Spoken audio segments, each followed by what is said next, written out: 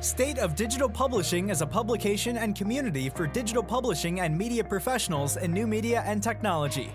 In this episode, we speak with Alan Jay, co-founder at SportsMole, about his journey and lessons in growing the brand. SportsMole is a sports news site that is updated around the clock with the latest breaking news and results from right across the sporting world, covering everything from football, cricket, tennis, and rugby union to athletics, golf, and Formula One. Let's begin.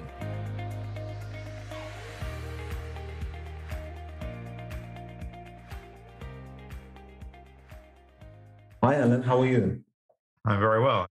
How's everything where you're based at the moment? Things are not too bad. Autumn is definitely with us. So it's been a bit of a change. But business-wise, things are going pretty well. Things are returning to some sense of normality, and things are busy in the Premier League, which is always good. Yeah, I think having that back-to-back as well. I mean, there was the period during 2020 when there was a lot of delays in the seasons, and I guess a little bit of the back-to-back has sort of helped that, more of that consistency, I guess. What do you say about that? Yes, I think that from our standpoint and from our traffic standpoint, we see a lot more traffic when there are Premier League and other European League matches on, as opposed to obviously the off season and the international things, because there are just so many more people globally interested in the big European teams, including the Premier League teams, than there are in national teams for some reason. It's a different demographic in that the people who support a Chelsea or a Manchester City or a Real Madrid are global, and we definitely see that in our audience, that we have a global audience for that sort of content, whereas with the national teams it's much more focused on people from one particular country. Yeah, before we delve into that, let's introduce you as well to everyone. So, Alan, you're the CEO and founder of SportsMole, and the website's sportsmole.co.uk. And you guys cover, besides football news, I think you guys cover other sports as well, but I think it looks like it's more primarily football news. It's primarily football news. We also cover Formula One, tennis, golf, rugby, but those to a lesser extent than our football news, which is definitely where the majority of our traffic comes from and the majority of our audience. But we feel that it's very important to provide other related content, so that, because most people who are interested in sports aren't necessarily only interested in one, it's good to be able to offer them one place to get a range of sports information. So when did you make that decision? I guess, let's track back a little bit of point in time. Like, how long has the website been around, and where did you come to the point where you felt like, okay, we're doing well in football, let's start looking at other sports? Actually, it was the other way around, in that we always, from day one, wanted to offer that range of content, which was very important to us. And so, we always started with the approach that this should be more than just football. And I think over the last 10 years, the types of content that we have produced has evolved with regard to our football content, as people's, the audience that we've found has grown and changed. And so we've gone through phases where certain areas of the site were more focused and more important than others. And I think one of the things that we've done very well over the last 18 months, 2 years, is that we keep on reassessing where we're at and what we're doing, and looking for things that we're interested in writing about, but that also we have an audience that is interested in that content as well. So you are on .co.uk, but you said you have a global audience. How does that, being able to cover the global, work for you? Is it primarily through search, or how are you able to cover both global but also sort of match have that fact that you're in the UK? So that's one of those things where we own the .com and a number of other SportsMole domains. Our original plan was that we were going to have a .com version of the site that would be different. Mm-hmm. But we realized that one of the problems with Google is that trying to do this is extremely confusing to Google. And having got a certain amount of positiveness from Google, it seemed slightly pointless to change. So for many years, we had a separate site that said coming soon on the .com. That I think now just bounces you to the .co.uk.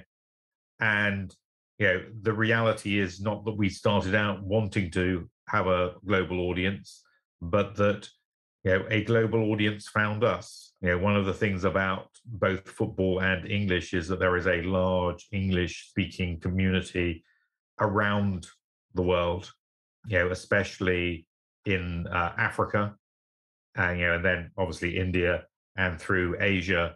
But in particular, in places like Nigeria and Kenya, they are football mad and Premier League mad, in an amazing way that you see more football shirts walking down a street in Kenya of Premier League teams than you do in London. Well, unless you're walking down a road near a stadium on a Saturday afternoon. And even then, you probably see more in Kenya on a normal day. So, there is this global audience of interest in these big international teams that, there's nothing you can do. If you're writing content about them and it's doing well on Google, then you're going to get that audience from all over. And I don't think that having a .co.uk is particularly negative at this point. Yeah. Well, I mean, it's obviously not, because you guys are doing fairly well as well. On that, so you spoke particularly before we start to go backwards a bit, talking about the fact that you guys are very good in determining the audience needs and then sort of shape things around them. So you mentioned the fact that you started trying to cover everything, and then you realized football was the main central content focus. How did you go about, for people who are listening who are actually building up their media publishing business, particularly in sports, how did you then build up your business around that? What's the steps that you took from that? Well, I think, obviously the first advantage we had is that my business partner and I had just come off selling a business to the Lagardère Group previously. So we had some money that we could spend on getting this going. Mm-hmm. And the thing that we had discovered from our previous business was that Google likes lots of well-written stuff. Mm-hmm. That if you write one article a day, that's one thing. If you're writing 100 articles a day, they notice, because there's a lot of content that you're writing, and the number of people who are producing that amount of content is actually quite small, especially when it's proper human-generated content and it's well-written as opposed to being computer-generated. So, our approach was, let's do what we've done before, start by writing stuff that we're interested in, that we can get an audience, a group of journalists who are passionate about what they're writing about, channel their passions as we see the audience, and then see where it goes from there. I think that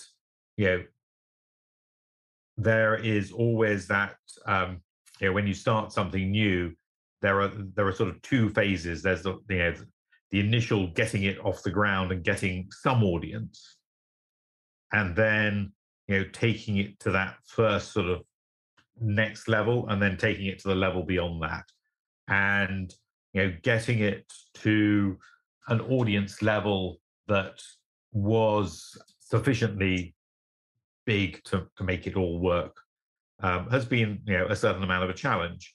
I think that when we started, having been involved in entertainment previously, that we did not know how difficult it was going to be to deal in sports, which is a very, very competitive market. And certainly, I think we found the fact that sports is so competitive quite tricky, I think is the best way of putting it, in that we've had to do a lot more than we thought we would over the years, it's been harder to carve out a niche for ourselves. And we've had to evolve over the years as, the things that we have been doing, suddenly other people do it. And that just means you have to stay on your toes and keep changing and keep moving and keep evolving. So Yeah, I mean, I want to come back to some of the tactics or some of the things that you're looking at in just a moment. For someone who's going to start from scratch as well, I think, like you said, one of the big advantages was the fact that you were able to bring that investment into this new business. We heard, there was like in the mid 2000s and to end of the 2000s where people would able to start this bootstrap or from scratch.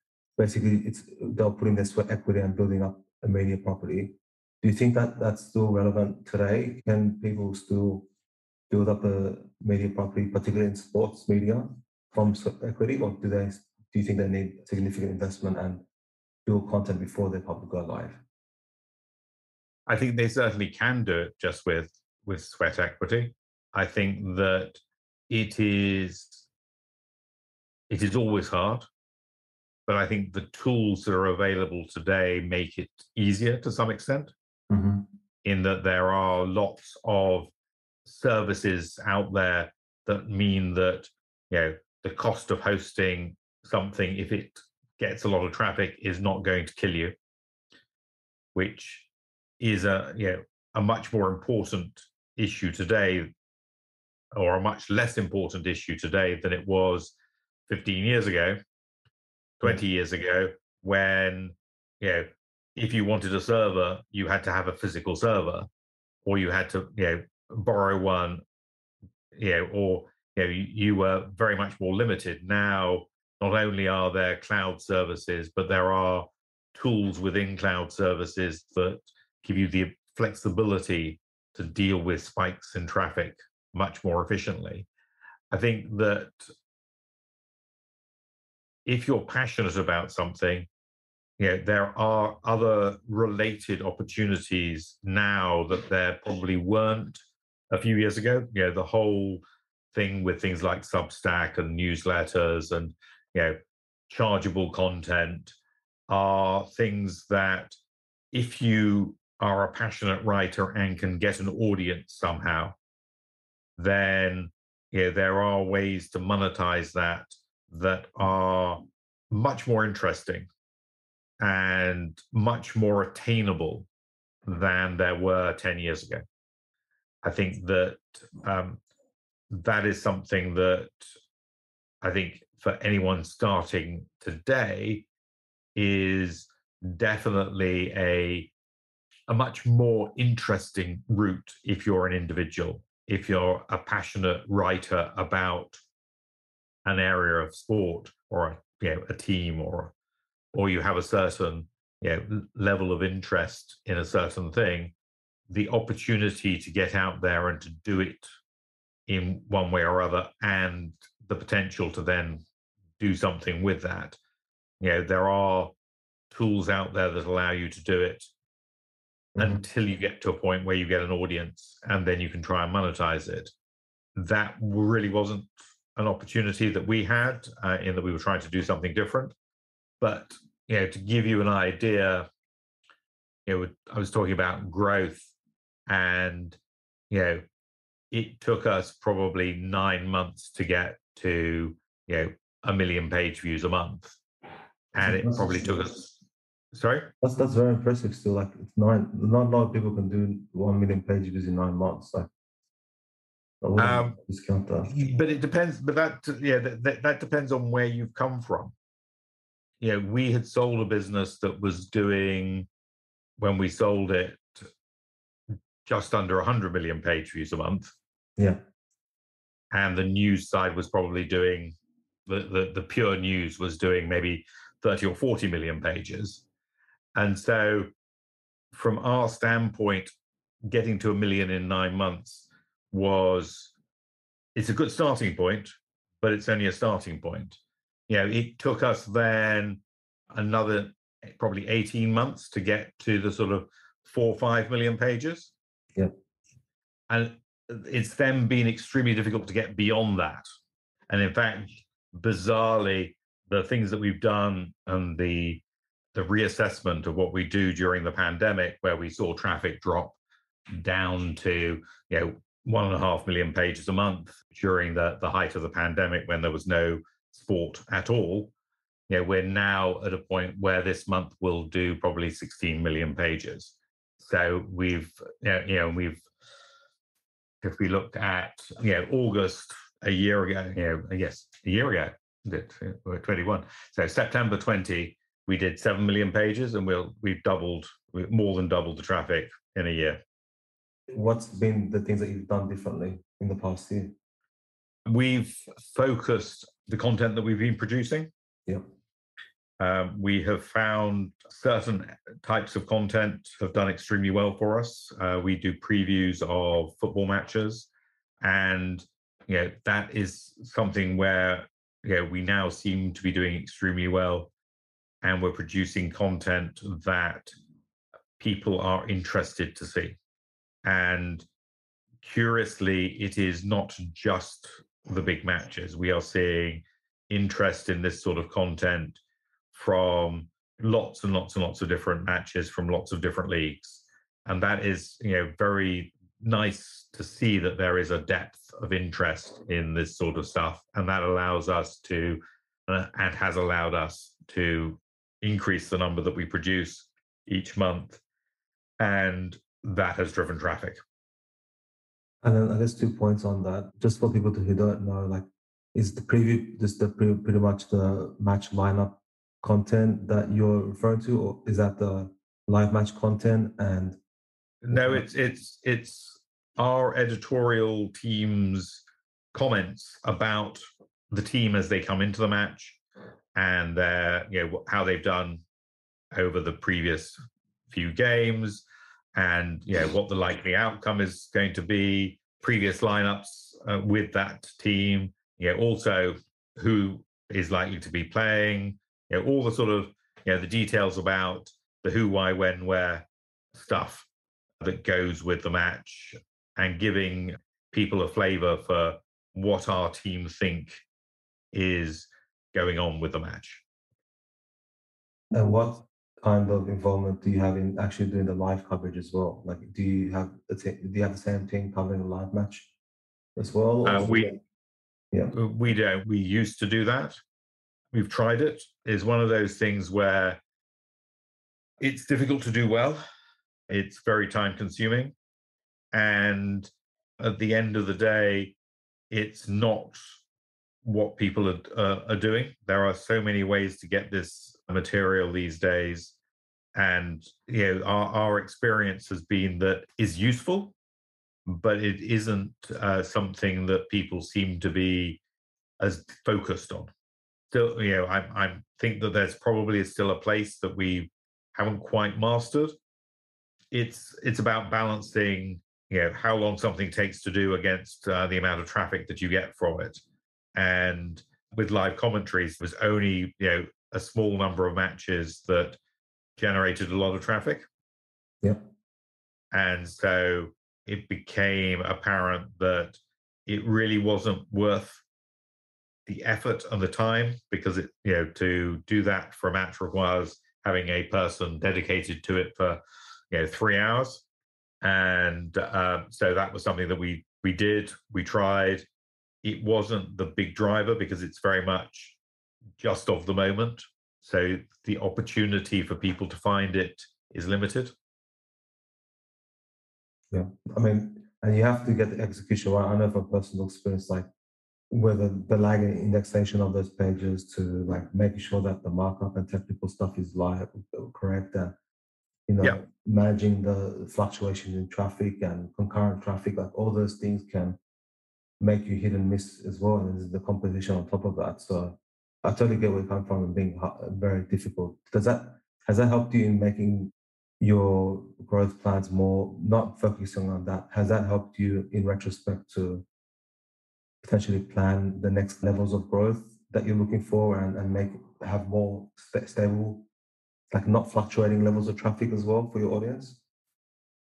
Well, I think we always expect our audience to fluctuate. Yeah. One of the things that I always joke with my business partner, Neil, who understands this, although he deals with the editorial side, he has a maths, a statistics background. So Right. we always joke that when you look at the statistics on our site, you have to look at them very carefully, because it's not that we're doing a bad job one week or a good job the next week. It's that it is so dependent on what is going on. You can't compare this week with, this week you can compare with last week because they both were Premier League weeks, but even within that, the matches that are going on each week change, and so the level of interest will vary depending on the pairings. So and when you have a weekend when they're not playing, then the traffic is maybe off, and so you can't compare those weekends with comparable weekends, because on an off weekend we will be 30-40% down on traffic, and then we made it up. There was a European League thing, The debacle with the European League. Yeah, no, I remember that. with a couple of weeks ago. Oh, yeah. Where we had our best day ever for a Tuesday evening. So, it swings and roundabouts. And if you look too carefully at this, you get defocused on the change in traffic rather than understanding why has the traffic changed. The traffic will change based on things that you have no control over.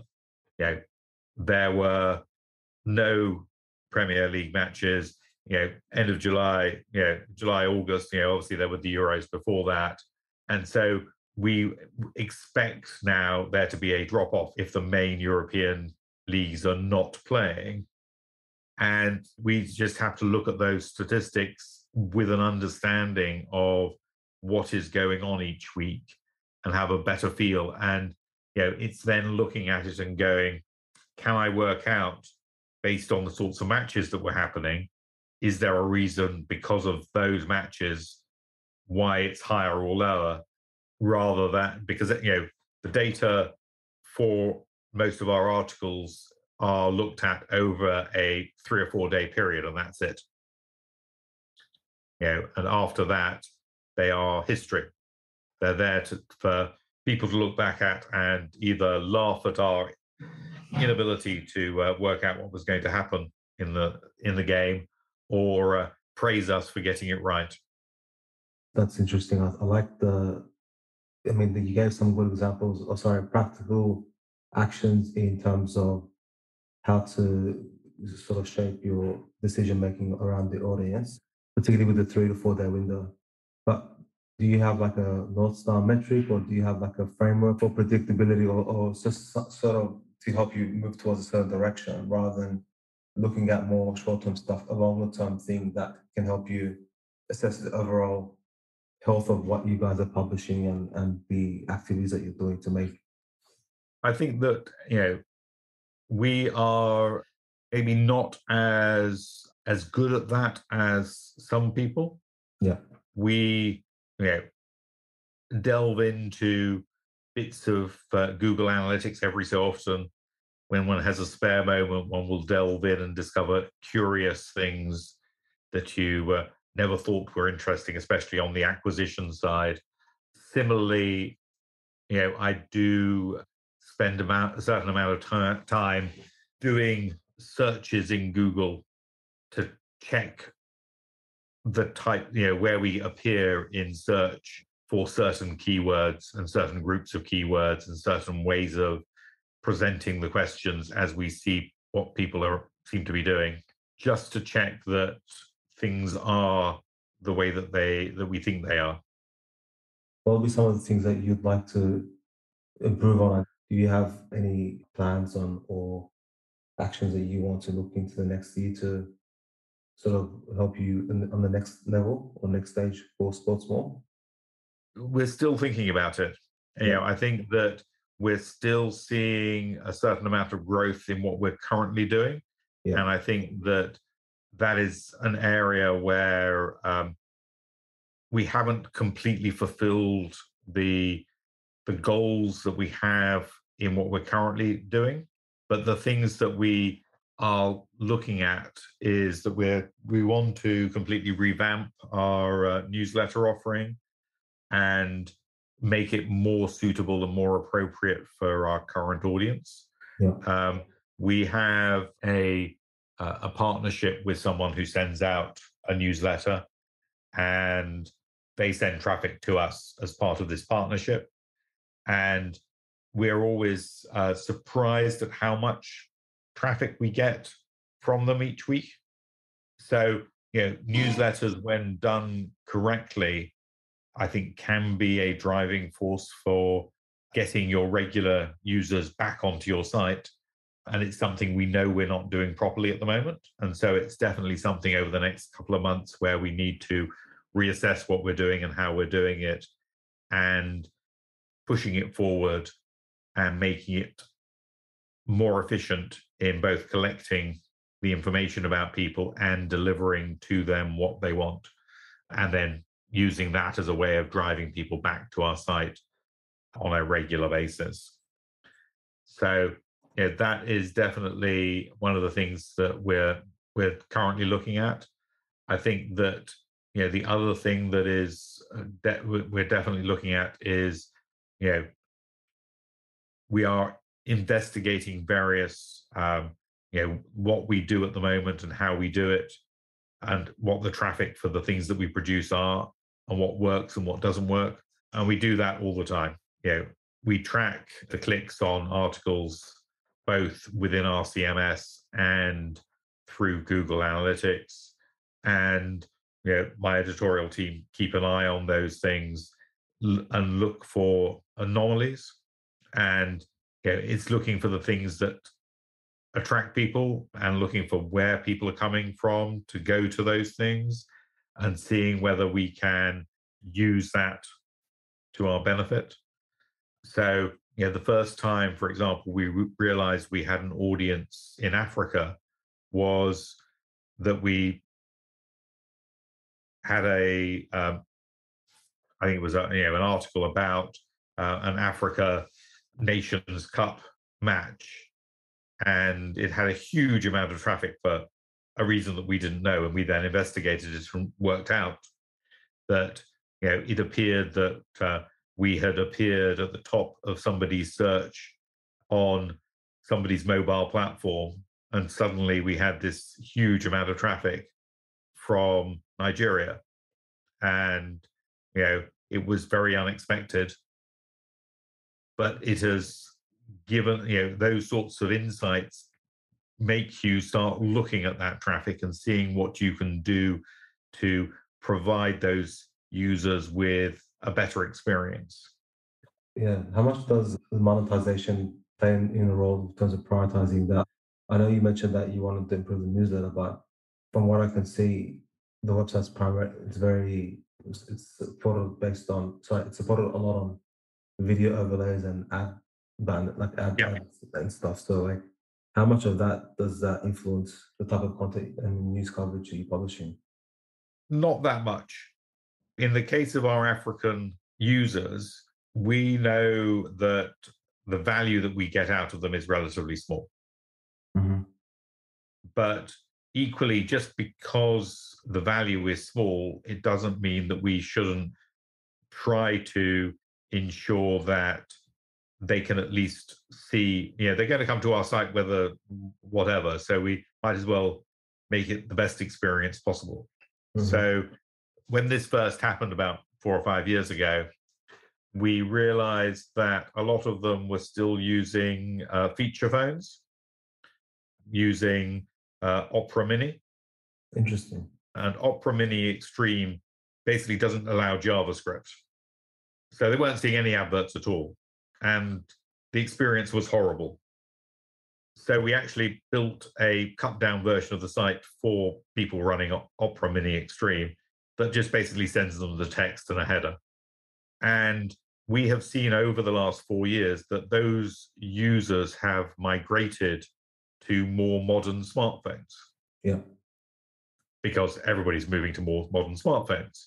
So because we gave them something that we couldn't monetize, they have transferred as they have got newer phones, and we're still seeing the audience, but the audience ratio has shifted from those old feature phones to more modern Android smartphones that have a proper browser. And so we're now able to monetize them. So to some extent, by not worrying about the fact that we weren't able to monetize this bunch of traffic when it first started, we have added some value down the road because now we can. So, that's one of those things where, we are keen. If people want to look at our site, we'd like them to look at our site. We don't want to put hurdles in the way that makes the experience bad. Yes, we'd like them to see the adverts.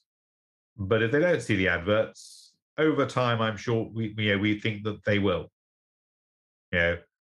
And provided enough people do look at the adverts, then we're producing enough revenue that we can continue to do what we do. Alan, to be honest, very fascinating, a lot of the insights that you're giving, and we could definitely talk about this for hours, I think.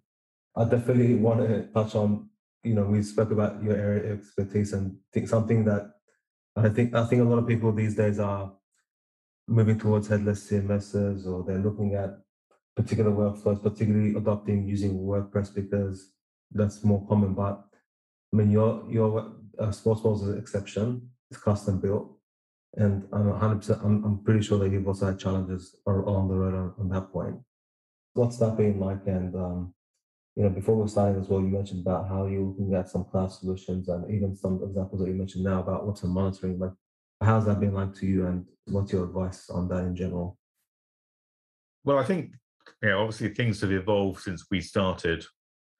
Our CMS has its foibles, but what it does, and it does very well as far as our journalists are concerned, is it makes it very easy to do certain tasks. So, for example, as you type a name, if it sees a name that's in its database, it automatically suggests that you might want to include a link to that person.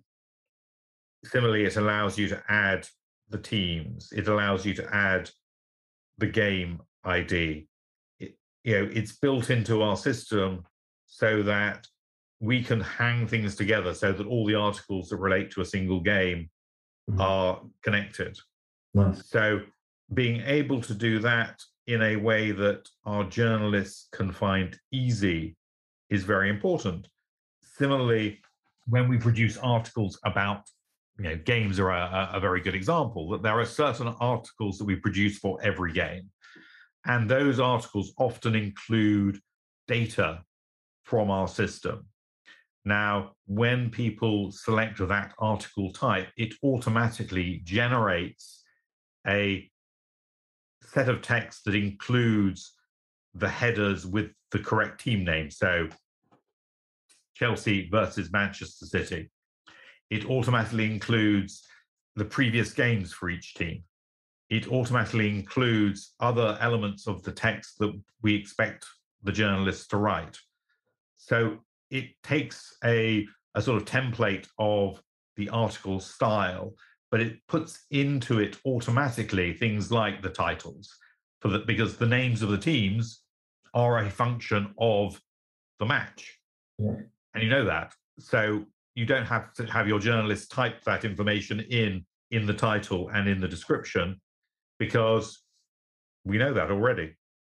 This speeds up the whole process of doing it by being able to import the data portion of an article so that they can write the editorial part of the article and not have to worry about those data elements that they want to insert at various points in the article itself. Right. And those sort of tools are really valuable in optimizing the journalist's ability to write, because they only have to worry about writing the text. The rest is done by the system. Yeah, I mean, other websites, like for example, WordPress, you'd have to add like several plugins to try to do that or custom code it, and it might clash. Yeah. So there's definitely that. And you probably couldn't, because you're then having to look against, in our case, we have hundreds, if not thousands, of games every month in our system. Yeah.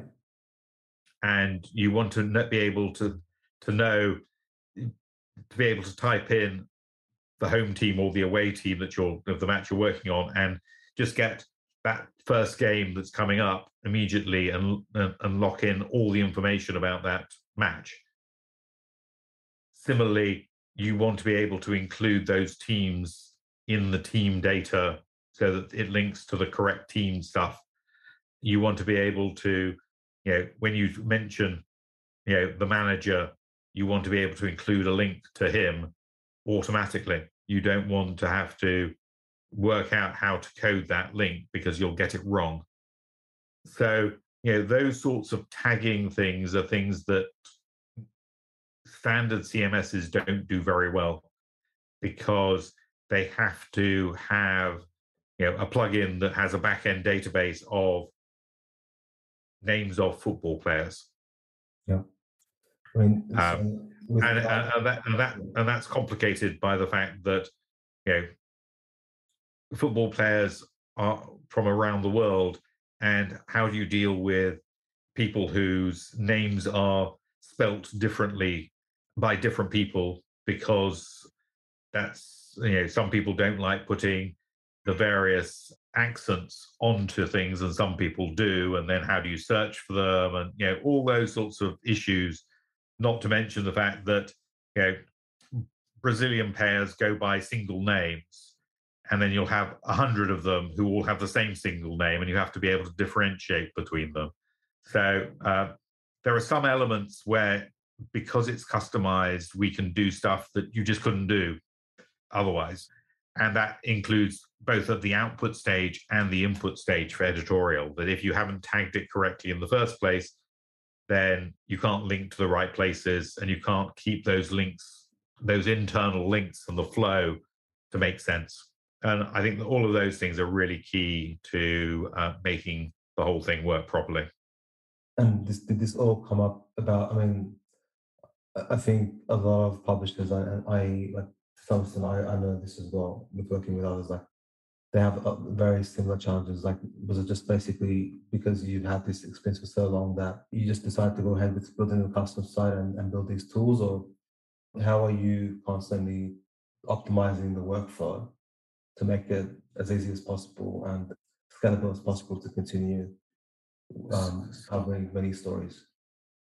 So the simple answer is that our previous business, we had written something. When we started our new business, we decided to rewrite the said something. And because we wanted to optimize it for sport, and obviously we couldn't take the version that we'd sold to somebody else.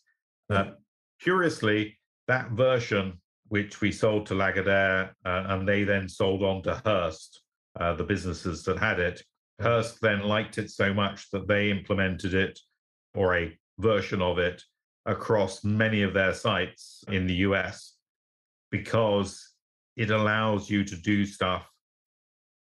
If you have a custom CMS, it allows you to do stuff that is focused on your editorials